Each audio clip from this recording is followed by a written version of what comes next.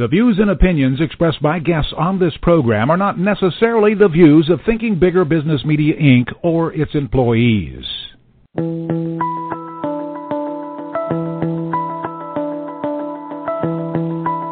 Welcome to Smart Company's Thinking Bigger Radio. Get the inside scoop on how America's most successful business owners transform their entrepreneurial vision into reality. And listen in as some of the top business minds in the country serve up practical advice, tips, and insights for growing your business. Now here's your host, Kelly Scanlon. Good morning. Welcome to Smart Companies Radio. I'm Kelly Scanlon, Thinking Bigger Business Media publisher. Now, there are more than 10,000 entrepreneurship classrooms in the U.S. They reach more than 500,000 students, but the vast majority of educators are teaching entrepreneurship from a textbook rather than letting students experience it for themselves. And Diana Kander, an entrepreneur and a senior fellow at the Kauffman Foundation, hopes to change that. Diana joins us today to talk about All in Startup, her new novel about the trials and tribulations of starting a business, and she has an accompanying curriculum that she hopes to use to get students out of the classroom to experience launching a venture themselves. The book's received acclaim from the likes of Tony Hsieh of Zappos and Silicon Valley serial entrepreneur Steve Blank, and we're happy to have Diana here today to talk about it. Welcome to the show today, Diana. Thanks so much for having me on. Okay, you say that teaching entrepreneurship should be a lot less like teaching accounting, which of course is theory-based, and a lot more like teaching basketball, which is hands-on. Why do you believe this? A lot of entrepreneurship classrooms are sprouting up from demand from students, and universities are responding to it by adding entrepreneurship classrooms, and they usually put them in the business school.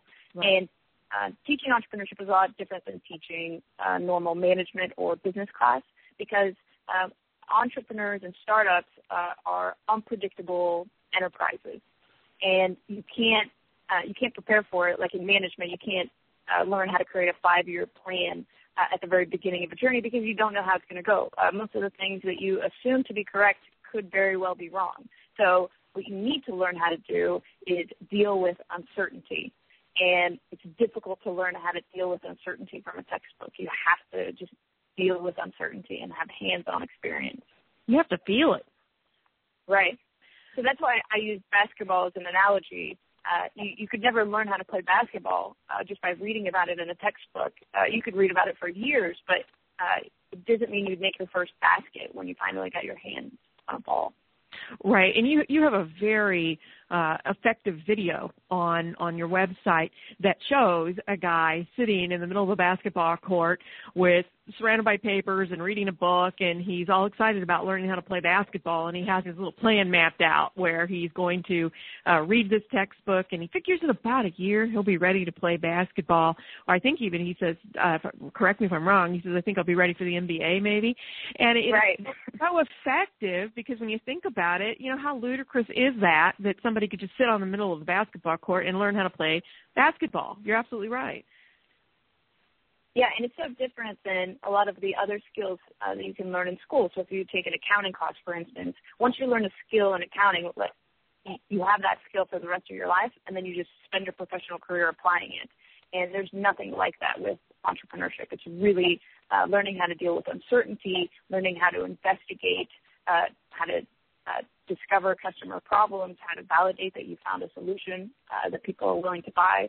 So those are skills that you constantly have to be developing. It's like in exercise, you have to exercise your muscles to keep it going. There's no stopping point at which you can say, oh, I've done enough work. Right. Let's talk about your book, All in Startup. It's a novel. Tell us about the book and why you chose a novel as the format. Yeah, I feel that fictional stories are excellent tools at conveying lessons, especially when you talk about kids learning something in school. A very small percentage of students actually read all of the assigned reading. Mm-hmm. And the lessons of entrepreneurship are incredibly valuable. We've discovered a lot in the last 7 years, about how to create more successful enterprises from the very beginning. And so I wanted to make sure people would get through to the end. And so I thought I could wrap it in an interesting story about a guy in the World Series of Poker and who encounters this mysterious mentor who's helping him out. And people have been responding really, really well to it. Oh, yeah, it's something that they can identify with and get involved in as opposed to theory, as you've said before. And then you've taken the novel and you have created a curriculum around it. Tell us about that.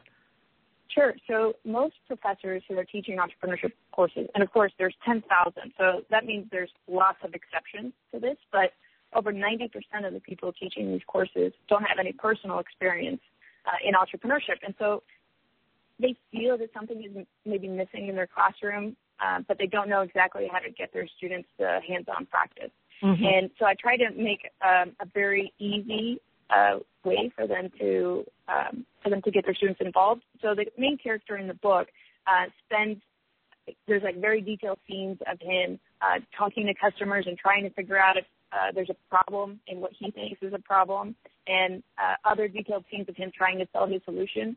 And students can actually go out and do the exact same activities as the main character in the book and see if they get results. Okay. So it's a very easy way to give students hands-on practice with entrepreneurship. Absolutely. And you have launched an Indiegogo campaign that is designed to get the books into the hands of professors actually around the world. Tell us about that campaign and why it's important to get this book into their hands, what you hope to achieve. Yeah, so there's 10,000 of these classrooms, and I thought the best way to let people know about them is to send them materials in the curriculum and examples of professors who apply the curriculum and results that they've gotten from it into every single one of these professors. And so I can't do it on my own, mm-hmm. And I took to crowdfunding and the internet to help me accomplish the goal, and it's been an incredible ride. We set an initial goal of $10,000 because I didn't know how it was going to go, right. And within 24 hours we exceeded that goal, which is incredible. So tell us about how to participate in this. First of all, how do they find your page and read about the campaign, and then if they're interested, how can they participate? Sure. They just have to go to allinstartup.com. It's a really simple URL, and it'll point them directly to the page, and they'll find all the information about what I'm trying to do and specifics about the book and the campaign. And 100% of the funds are being used to ship the materials to the professors. Okay, so allinstartup.com, and that's right. And you can find all the information about the campaign, about the book, about the methodology and so forth that you propose here. And again, let's go back and talk a little bit more detail about that campaign. I go out to the campaign site, and I want to do some. At what different levels do you have available, and what do those levels? Because there might be some people here today who are really interested in this and would like to do it. What are the different levels, and what do they earn? What will they accomplish? Sure. Well, people can contribute at any level. Any amount of money helps. My overall goal is to get over 1,000 entrepreneurs to contribute to the campaign, so that when I send the materials to the professors, it's not just me who thinks this is a good idea, but over 1,000 people who have started their own companies and sold products and made payroll, who think that this is a more valuable way to teach entrepreneurship because of the personal experience. And I think that will make a much bigger difference to the professors who are receiving the materials. So any amount helps, but you can choose one of a number of different perks. You can actually sponsor a classroom so that an individual professor that you know or care about gets the materials, or you can sponsor a school. So if you graduated from somewhere and you want to make sure that the next generation of entrepreneurs who go through those classrooms get the best possible experience, then you can sponsor an entire school, and we'll make sure that every professor who touches entrepreneurship at that university or community college gets the materials.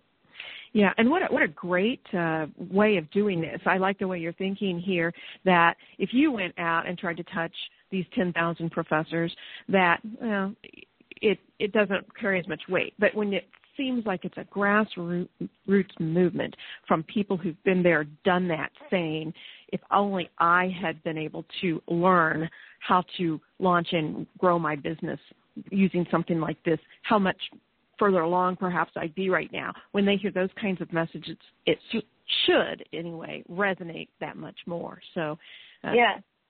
I mean, as an entrepreneur, Kelly, imagine if you had 3 or 4 years in school where you got to actually practice building businesses. Well, as a 21-year-old who had, unbelievable experience and were so prepared to actually choose entrepreneurship as a profession at an early age.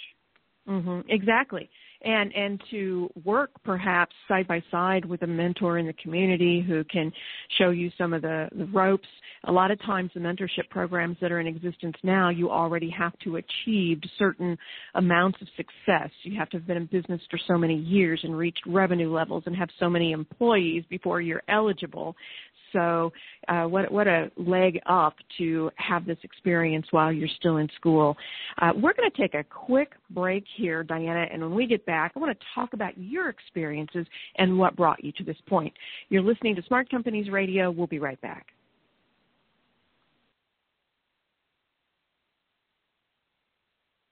You want real results. You want your efforts to count for something.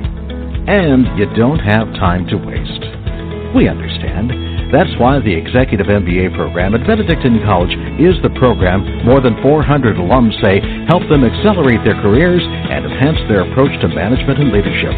You're ready immediately to contribute to your organization's success. We invite you to check out benedictine.edu/EMBA to learn more about our program and what it has to offer. Hi, I'm Jason Lofton, CEO, President of QTI Incorporated. Every Friday, we discuss ways for small business owners to prosper and excel in their industry. So join us every Friday, 10 a.m. Central Time, right here on the Small Business Thinking Bigger Radio Network.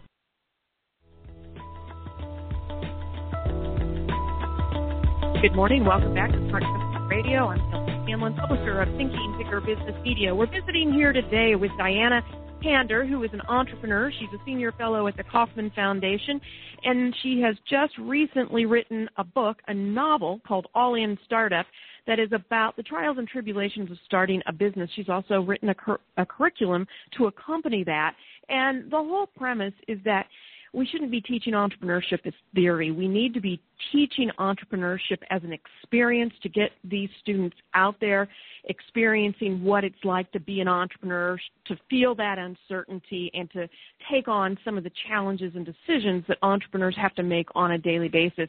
Diana, I want to talk now about your background, about your experience, and what led you to this point. I mean, you're a serial entrepreneur yourself. Tell us about some of those businesses, where you took them, and how you ended up what you're doing right now. So I've been an equity owner in 5 companies. I've sold a number of those, sometimes at a profit, sometimes at a loss. Mm-hmm. But being an entrepreneur is a lot like being a professional poker player.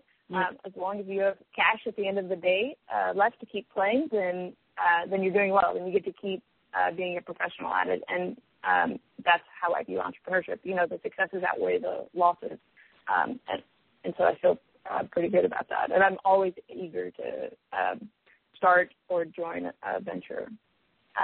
But the way that I came to the book is after I became a senior fellow at the Kauffman Foundation, I had an opportunity to mentor a large number of entrepreneurs, and I kept hearing them getting stuck at very similar moments in their entrepreneurial journey, and it's actually the challenges that I encountered myself, because the things that feel productive when you start a company are not always the things that are the most important to your venture. So the things that people care the most about in their idea, so branding your company, creating a website, or actually building the product, mm-hmm. those are not nearly as important as getting customers and figuring out if anybody actually cares about your idea or is willing to pay for it. Right. Right. So many ideas out there that seem great, but if you don't have paying customers, it doesn't matter how great the idea is, it'll never sustain a business. Absolutely true. Absolutely.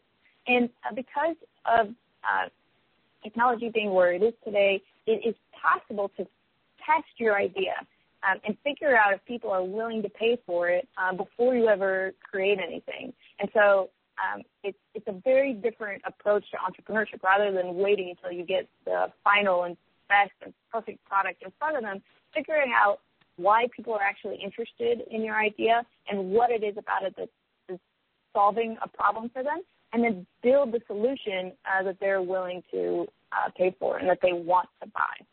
Elaborate on that a bit. Yes, technology has allowed us to do things that would have taken a long time to accomplish and reach, and we could only reach a very limited number of people initially. Technology's changed that. Talk to us more about how you can use technology to test an idea. Sure. I'll give you two examples. The first one is if you have like a tangible product that you want to build. Mm-hmm. So at the end of the day, like once you spend all the money on manufacturing and producing your product, you're going to take to either like personal sales or online sales to sell your product. Well, you can actually create a splash page, just a one-pager to see if people will click the buy button.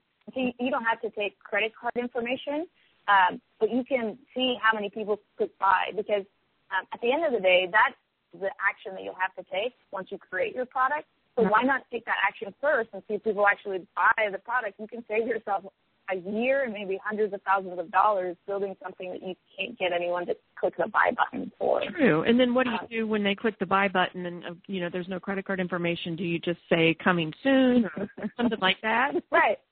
Yeah, I mean, I don't mean that you leave it up there forever, but right. You can experiment. You can create small experiments that are meant to give you insights about whether your business is worth pursuing. And the other example is if you have a software product that you want to buy or that you want to build. Again, you don't need the actual back end to be functioning in order to test whether somebody's going to click the sign up button. One of my favorite things to do with people who want to build apps for an iPhone or an iPad is to tell people about them in any public setting and see if people actually get out their phones and try to go to the App Store to try to download the app. Because if you can't get them to do that, mm-hmm. then your app, you don't need to build it. You can right. save yourself a lot of effort. So it's trying to figure out like the ultimate customer action that you're looking for, whether it's somebody downloading something or signing up for something or paying you for something, and seeing if you can simulate that in some way before you take on the cost and effort of actually building it. Okay, so lots of things that technology can do that allow us to tweak our products. And some people might say, yeah, but the marketplace is so competitive these days. If I go to take the time to do those sorts of things, somebody might get out there before me. Isn't it better just to get it to market and then tweak it after it's to market? I've heard that argument before. What do you say about that? You could spend a lot of time and money building the wrong thing sure. that nobody wants, or maybe they want something different. So being the first to market actually isn't all it's cracked up to be. The most successful companies that you can point to as like the most successful startups are usually not the first to market in a given industry. Mm. So I'll just give you Facebook as an example.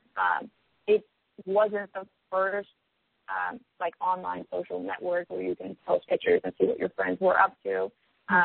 But it was the most successful because the others launched something and they could see what was missing and the problems that people had in using those interfaces, and so they could design a product that was exactly what people wanted to use.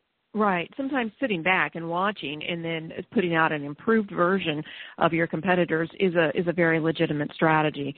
So one of the things that we hear a lot about, too, these days is it's okay to fail. At one point, if you were a business owner and you failed, your life was over, so to speak. It was an embarrassment. It was, you might not be able to rise above that stigma, and that's what it was. It was a stigma. But today, the message that's out there, especially among startups, and I'm talking more, about startups in the narrow sense is that it's okay to fail. In fact, fail fast and then move on to something else. And have you seen that to be true, that's really where a lot of eventually successful companies come from, is previously failed businesses?